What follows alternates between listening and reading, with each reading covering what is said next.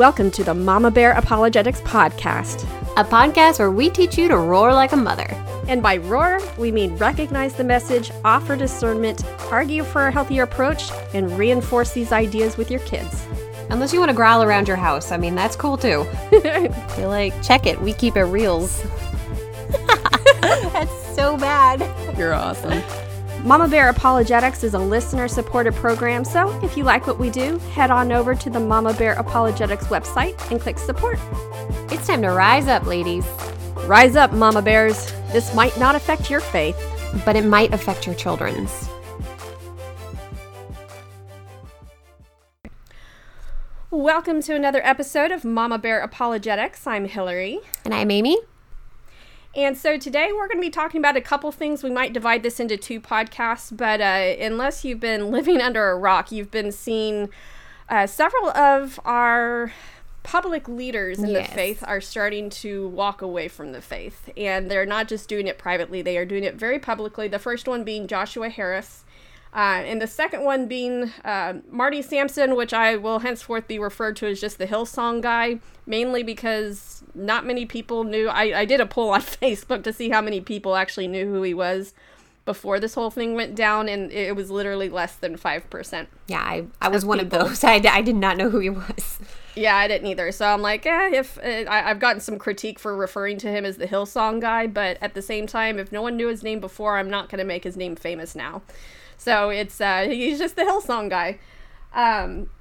And I would say that there's a big difference between the way Joshua Harris kind of did his pulling back away from the faith and the way the Hillsong guy did. Would you agree with that? It was more of a humble, sort of quieter backing out. It wasn't quite so, in your face. It was something that you could tell that he was really wrestling and really struggling with it. It wasn't something that he was proud of, so to speak. So it's something that you could tell that it was a burden on him. Whereas you're talking about Joshua Harris, yes, right Joshua now, right? Harris, yes. Yeah.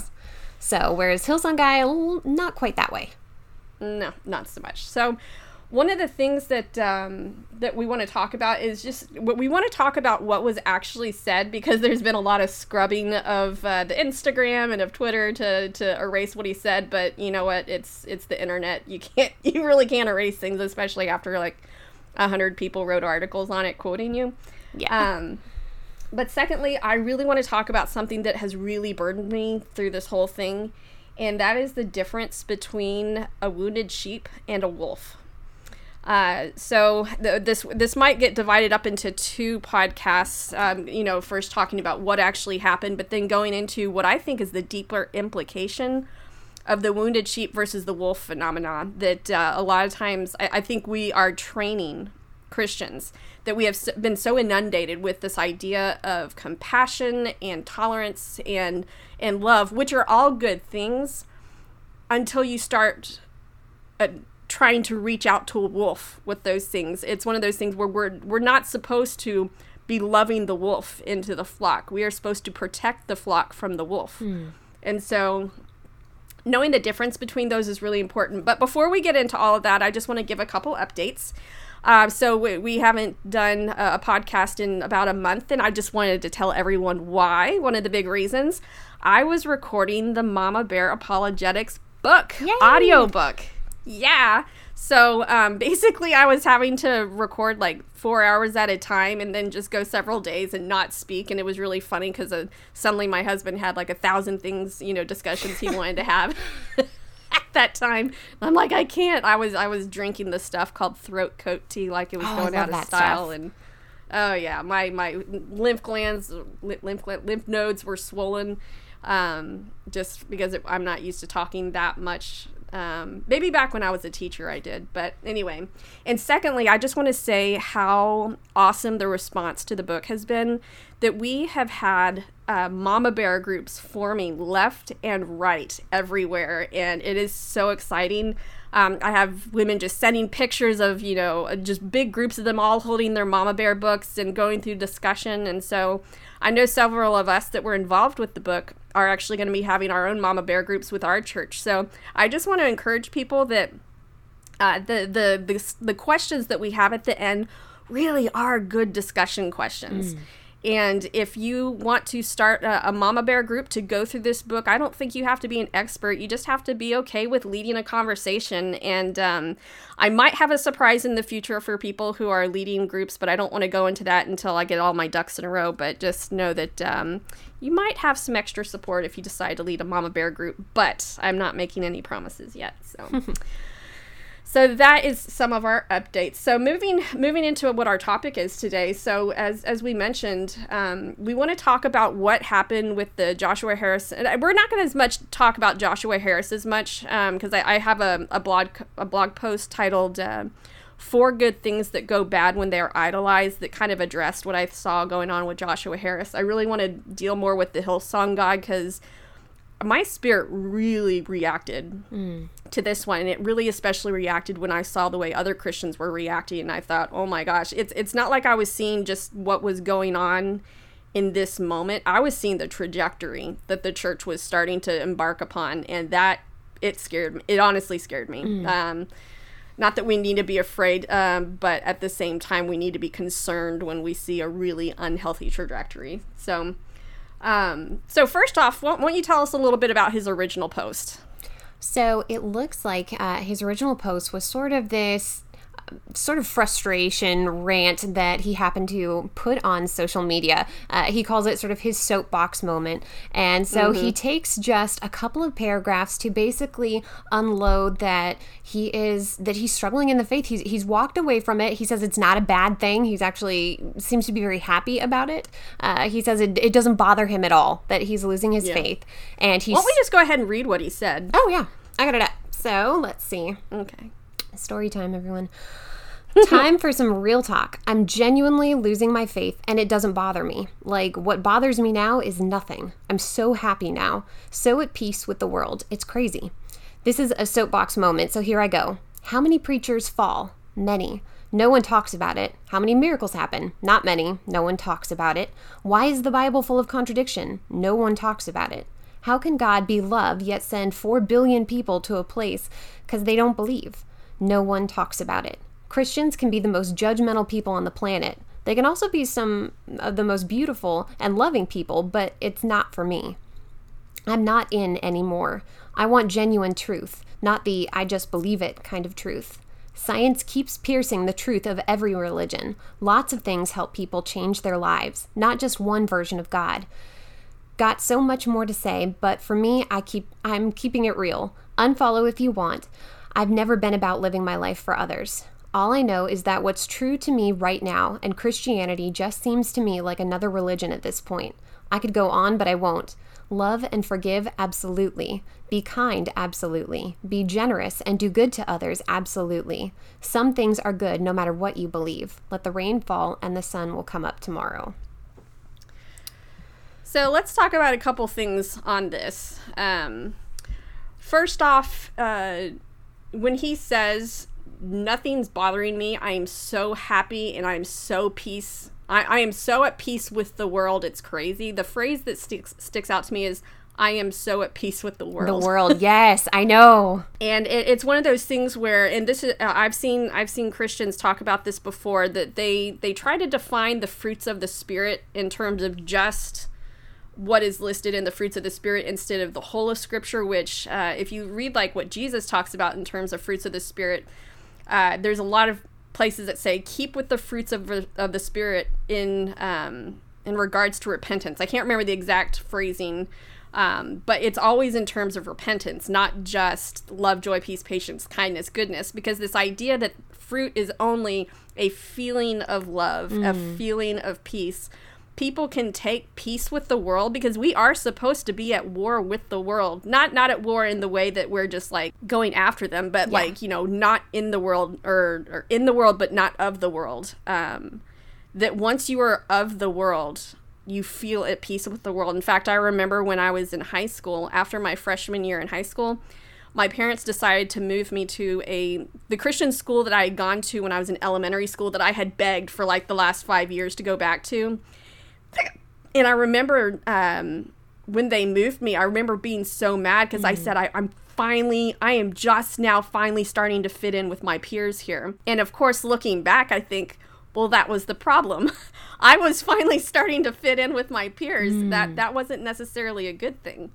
And I think my parents picked up on that, and I'm really thankful that they did what they did. But yeah, this idea of being at peace with the world and that being the proof of being in the truth, I think that's proof that you're just not fighting things that are hard anymore. Yeah, and you really get that sense too as you read sort of his challenges, the church isn't talking about this, the church isn't talking about it. It almost seems like when he's like, I'm so at peace, it's I no longer have to sort of think anymore. It's when he talks about all these feelings and that sort of thing, it's almost this sort of experiential appeal. Like it's true because I feel it. And we are given truth, or we are able to discern truth and that sort of thing, and some of it is based on sense experience, but that can't be the sole source of our truth. That's where things start getting sketchy. Yeah. So here was the second issue that I had with this, is this phrase, "This is a soapbox moment, so here I go." The reason why I think that this is a really important statement is because he later goes on to say in some of his other things, well, I wasn't trying to influence anybody. I was just trying to be honest. No. You said, this is my soapbox moment. So you are actively saying, I am trying to proclaim this message to as many people. And I think my response on this was when he said, how many preachers fall? Many. No one talks about it. How many miracles happen? Not many. No one talks about it. He just lists all these things and says that no one talks about it. And the thing is, I think he thought he was going to be giving this really big aha moment to all of Christendom of, wow, he's right. Yeah, I haven't thought about that. But what he got instead was an entire smear of responses going, where have you been? Like, yes, people talk about this all the time. Children ask this in Sunday school. The church has been talking about it for 1,500 plus years. We didn't just discover the contradictions. We didn't just discover this idea of hell being a bad thing. In fact, I remember one of my professors, Clay Jones, in a Q&A had a student ask, what do I do with the doctrine of hell? Because how do I feel more comfortable with that? Because I feel really uncomfortable with that. And Clay Jones just kind of had this duh kind of look on his face. And he said, if you feel comfortable with the concept of hell, you don't understand, or if you feel comfortable with the doctrine of hell, you don't understand the doctrine of hell. We are not supposed to be comfortable with the doctrine of hell. And this idea that thinking, oh, well, I'm not comfortable with this, so therefore it can't be true. No, the doctrine of hell is supposed to be scandalous in a lot of ways. It's not something we're supposed to be comfortable with. It's one of the things that's supposed to give us the impetus to be talking to people about Christ, because it is such a horrific concept. Yeah. No, absolutely. It's so funny because I remember a story in class being shared of, this pastor who had been going to prisons, and he was trying to win people, but he was kind of going at it in sort of this ho-hum way. I think this was like the late 1800s. And as this prisoner is being marched off to his execution, he just turns and looks at him. He goes, if what you're saying is really true, then you should be crawling over broken glass to get this message out. Just basically saying that, if this is true, if the realities of hell and heaven are really out there, not only should you be uncomfortable with the reality of not being a believer, but also be so willing to go out of your way to reach people with it that you would, risk sort of your own comfort for that. And and we're seeing a lot of comfort becoming the priority here, and it's not a good thing. Yeah, we talk about that in the Mama Bear book, about how the concept of love has been replaced by this really shallow concept of comfort, of trying to make someone comfortable is the loving thing. And the quote that you said reminds me of, Nabil Qureshi, in his book Seeking Allah, Finding Jesus, where he and David Wood had just years and years and years of conversations about Christianity, and basically David Wood used apologetics to slowly introduce Nabil into the faith. And the thing that he says at one point is, after he becomes a Christian, he says, why didn't any of my other Christian friends talk to me about this? Why didn't any of them tell me about this? Did they actually believe this was true? If they really truly thought that I was going to hell, how could they not tell me about this? How could they not care? And I think it's sometimes so easy, and I hold myself in this category, to forget that it's like I don't want to make people uncomfortable. And since I was saved at such a young age, I don't even remember when I was actually saved. I don't know what it's like to go from darkness into light.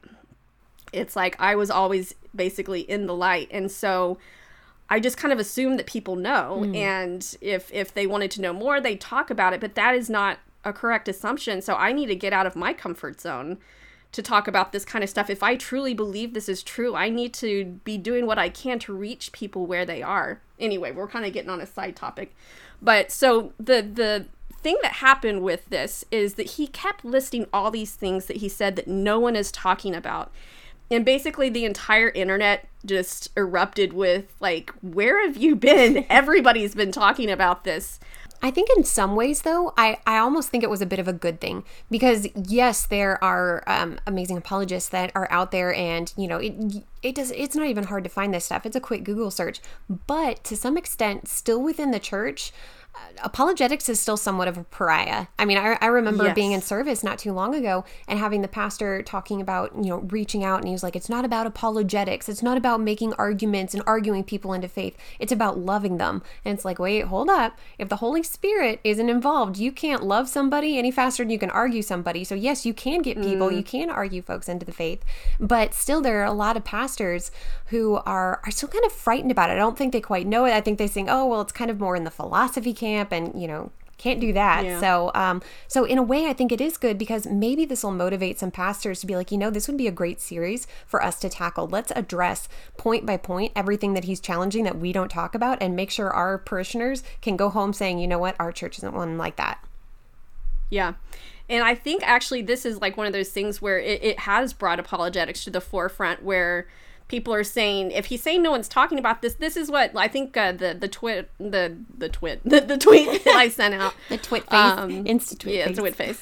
The tweet that I sent out was, you know, he gives this long list of stuff that no one's talking about. You know who has been talking about this for a long time and trying to get the church to listen? Apologists. Yes. Apologists have been talking about this. We have conferences and t-shirts, like seriously. I know, right? We've got t-shirts, man. I mean, that's proof.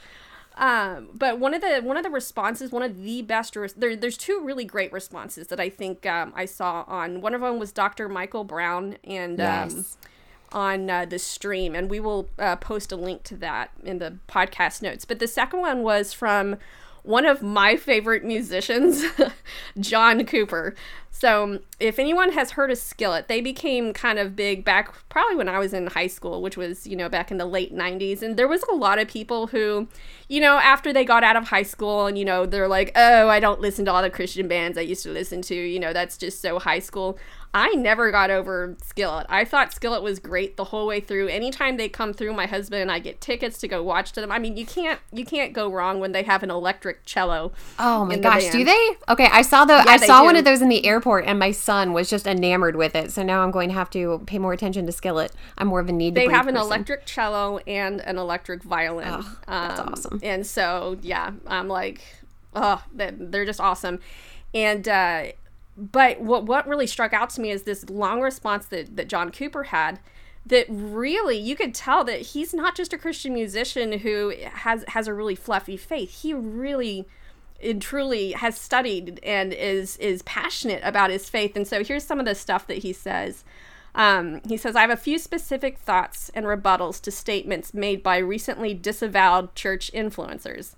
First of all, I am stunned that the seemingly most important thing for these leaders who have lost their faith is to make such a bold new stance. Basically saying, I've been living and preaching boldly something for 20 years and led generations of people with my teachings, and now I no longer believe it. Therefore, I'm going to boldly and loudly tell people it was all wrong, while I boldly and loudly tell people, lead people into my next truth. I'm perplexed. Why be so eager to continue leading people when you clearly don't know where you're headed? I like what he said. He's pointing out the same thing that I was trying to point out, is that this is not someone who people were like, oh, we need to have compassion on people who are questioning and, you know, be gracious. And I fully believe that. But the statements of the Hillsong guy was not someone who was humbly questioning. It was someone who literally said, this is my soapbox moment. And he's loudly and boldly proclaiming and trying to actively introduce doubts into other believers. And I mean, that was the whole purpose of the soapbox to begin with. I mean, in history, that's what you would do. You would take your literal soapbox into town. You would set it up in the most public area. You would stand on top of it, and you would shout out whatever you wanted to get across to people, convince people. I mean, that was what you did. So, yep. Yeah, so he kind of spanks them here. He said, there's a common thread running through these leaders, influencers, that basically says that no one is talking about the real stuff. This is just flatly false. I just read today in a renowned worship leader's statement, which he's referring to the Hillsong guy, how could a God of love send people to hell? No one talks about it. As if he is the first person to ask this. Brother, you are not that unique.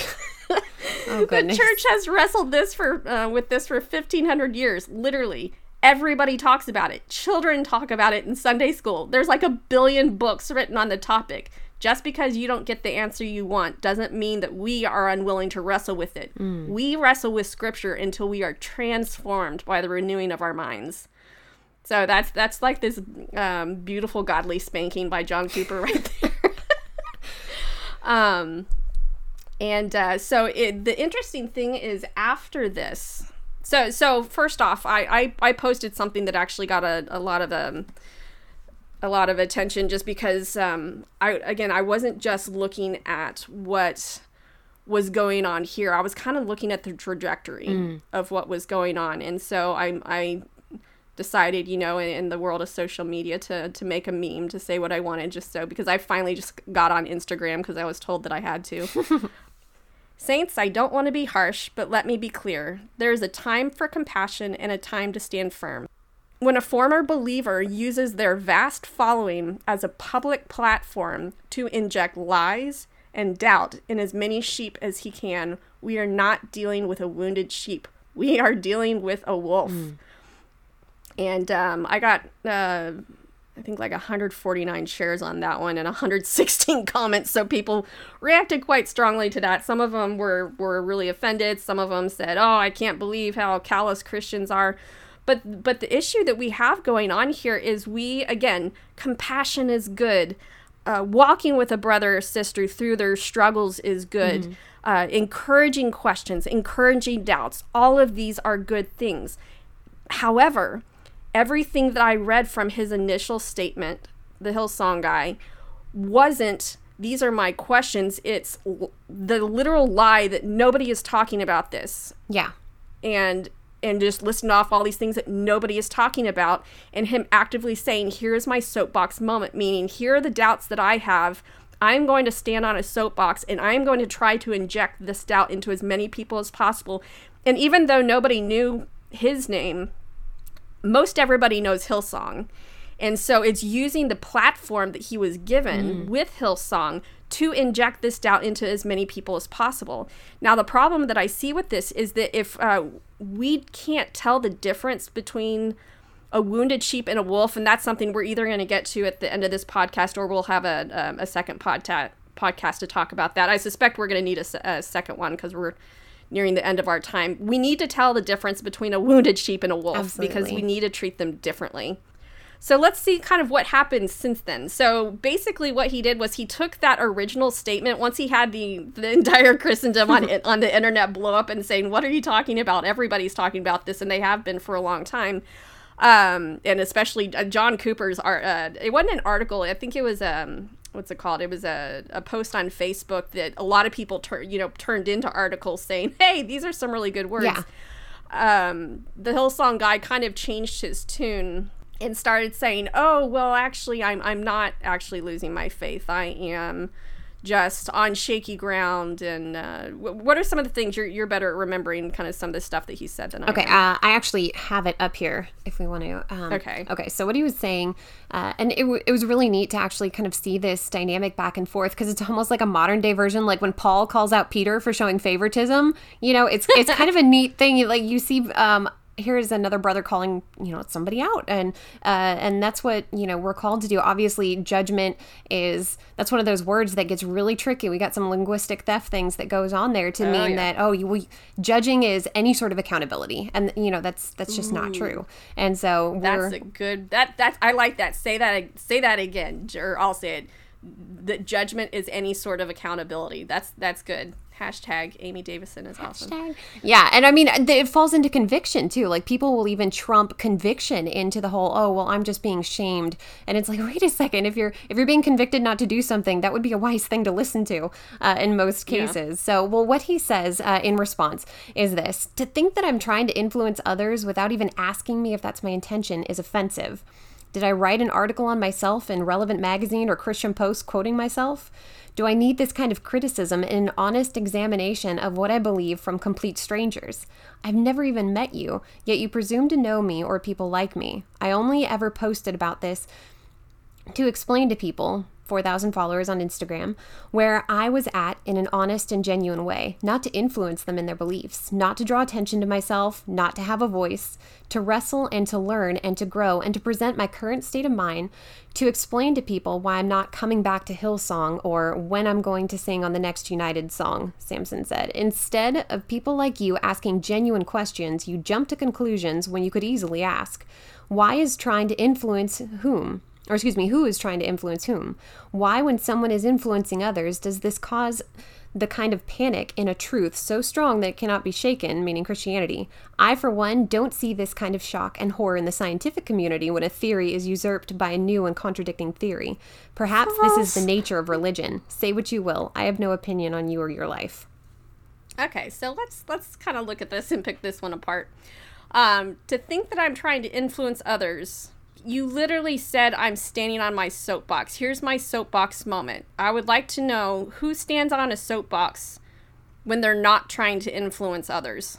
Well, and he even says initially that he was looking for his truth. And so in a way, it's like, well, let me just throw out my truth and sort of seek some sort of validation for it. I mean, that's a lot of what people do. And that's definitely what he was doing here with that soapbox moment.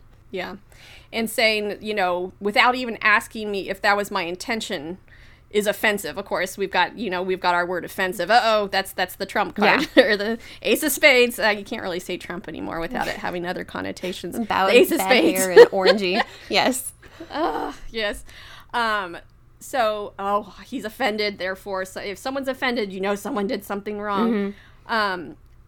You don't need to ask someone if their intention was to influence others. If you have a platform and you put out something publicly, you are influencing others. Well, and he wasn't asking questions either. He was making statements. Yes, exactly. You know, he says, this was an honest examination of what I believe. No, like you said, you were making statements. He wasn't asking questions. He was making statements. And again, he says not to influence them and their beliefs. Again, you don't get on a soapbox unless you're intending to influence others and their beliefs.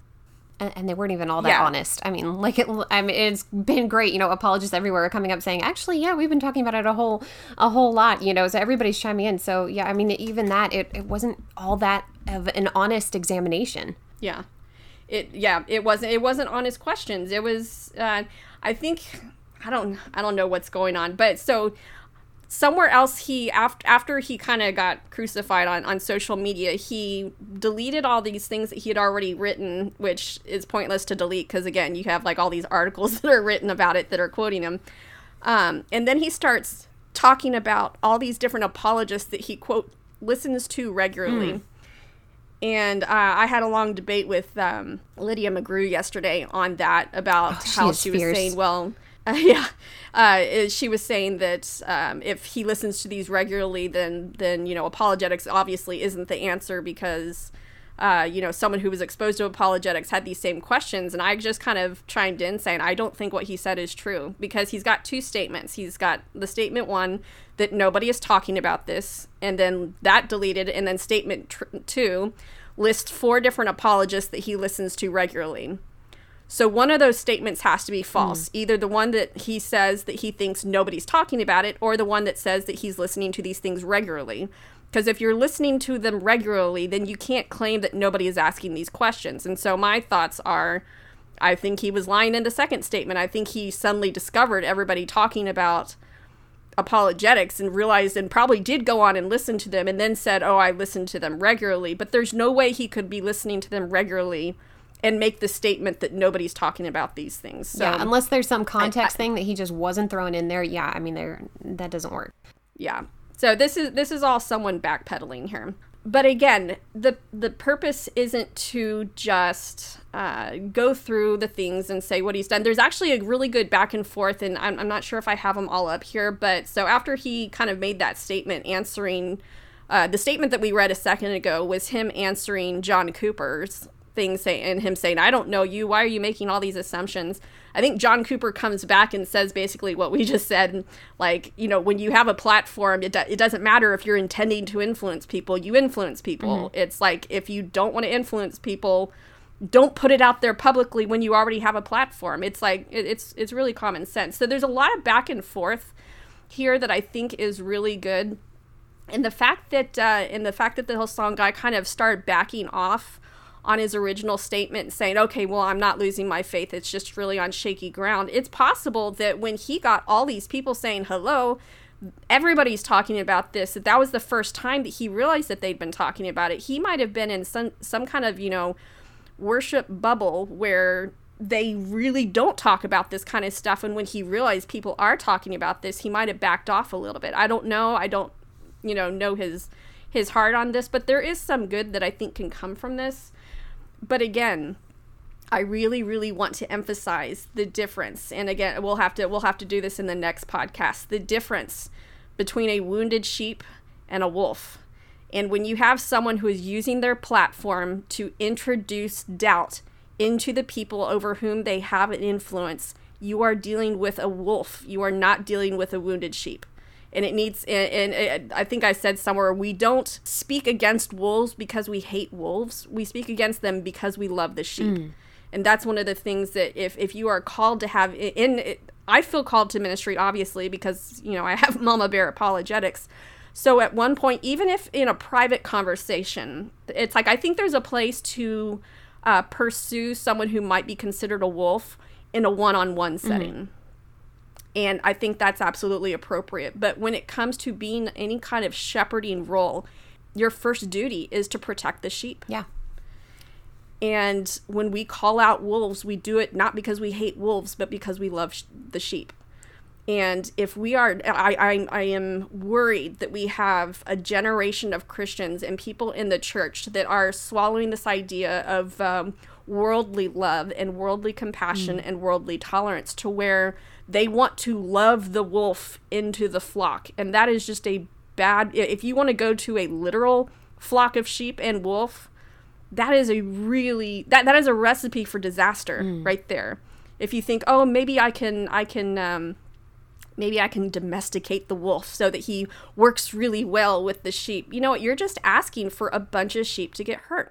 And as much as we want to love on people who are having questions, once they turn from asking genuine questions to making lying statements about the living God, then we need to call it out for what it is. And one of the points that I made is, like, we have this idea that as long as someone comes out with kind of a sob story or acting like they're being, as I talk about in the book, one of the linguistic thefted words, authentic, that we need to just have compassion on them. And it makes me think of what would have happened with David and Goliath if Goliath had come out and said all the ways that he felt hurt by God and then started speaking all the blasphemies against the living God.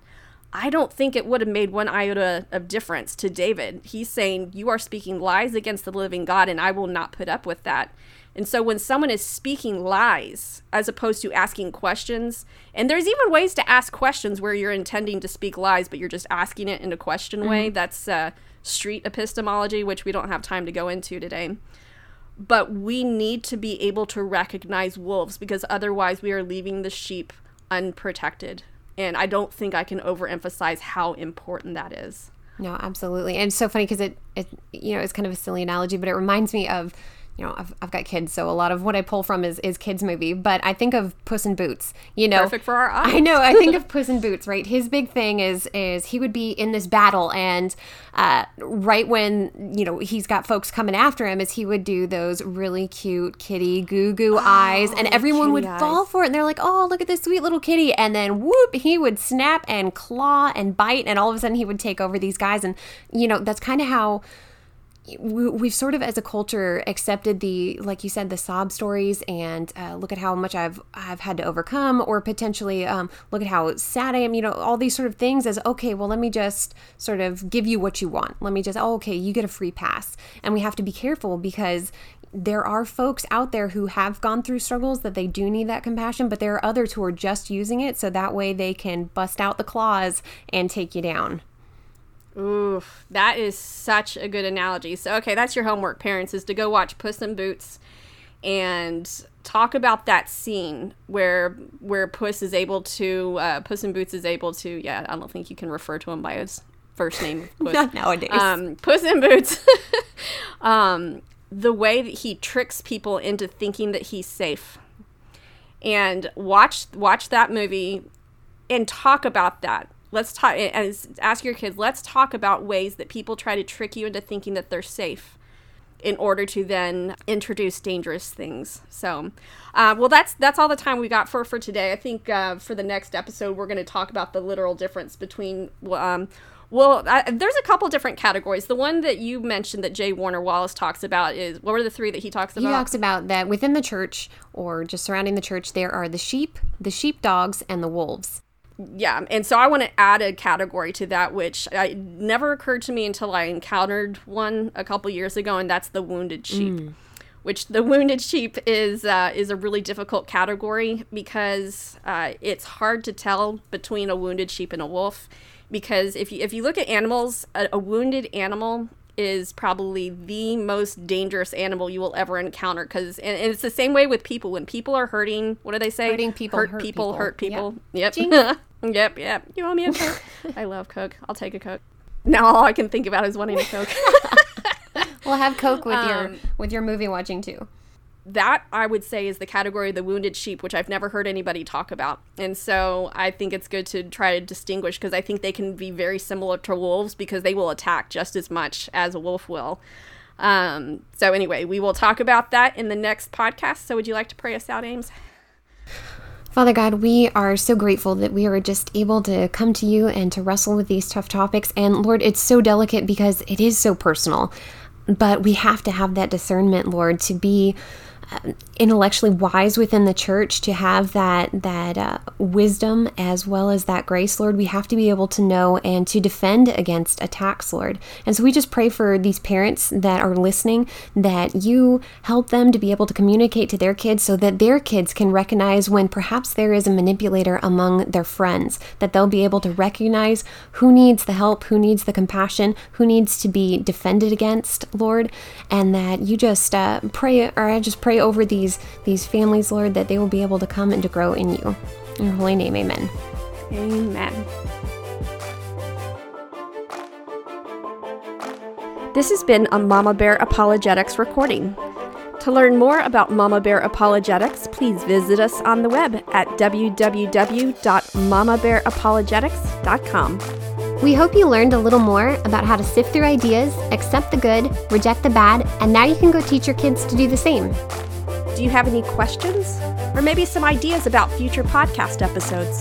Send us an email to askthemamabears@gmail.com and we'll do our best. Rise up, ladies. Rise up, Mama Bears. We are all in this together.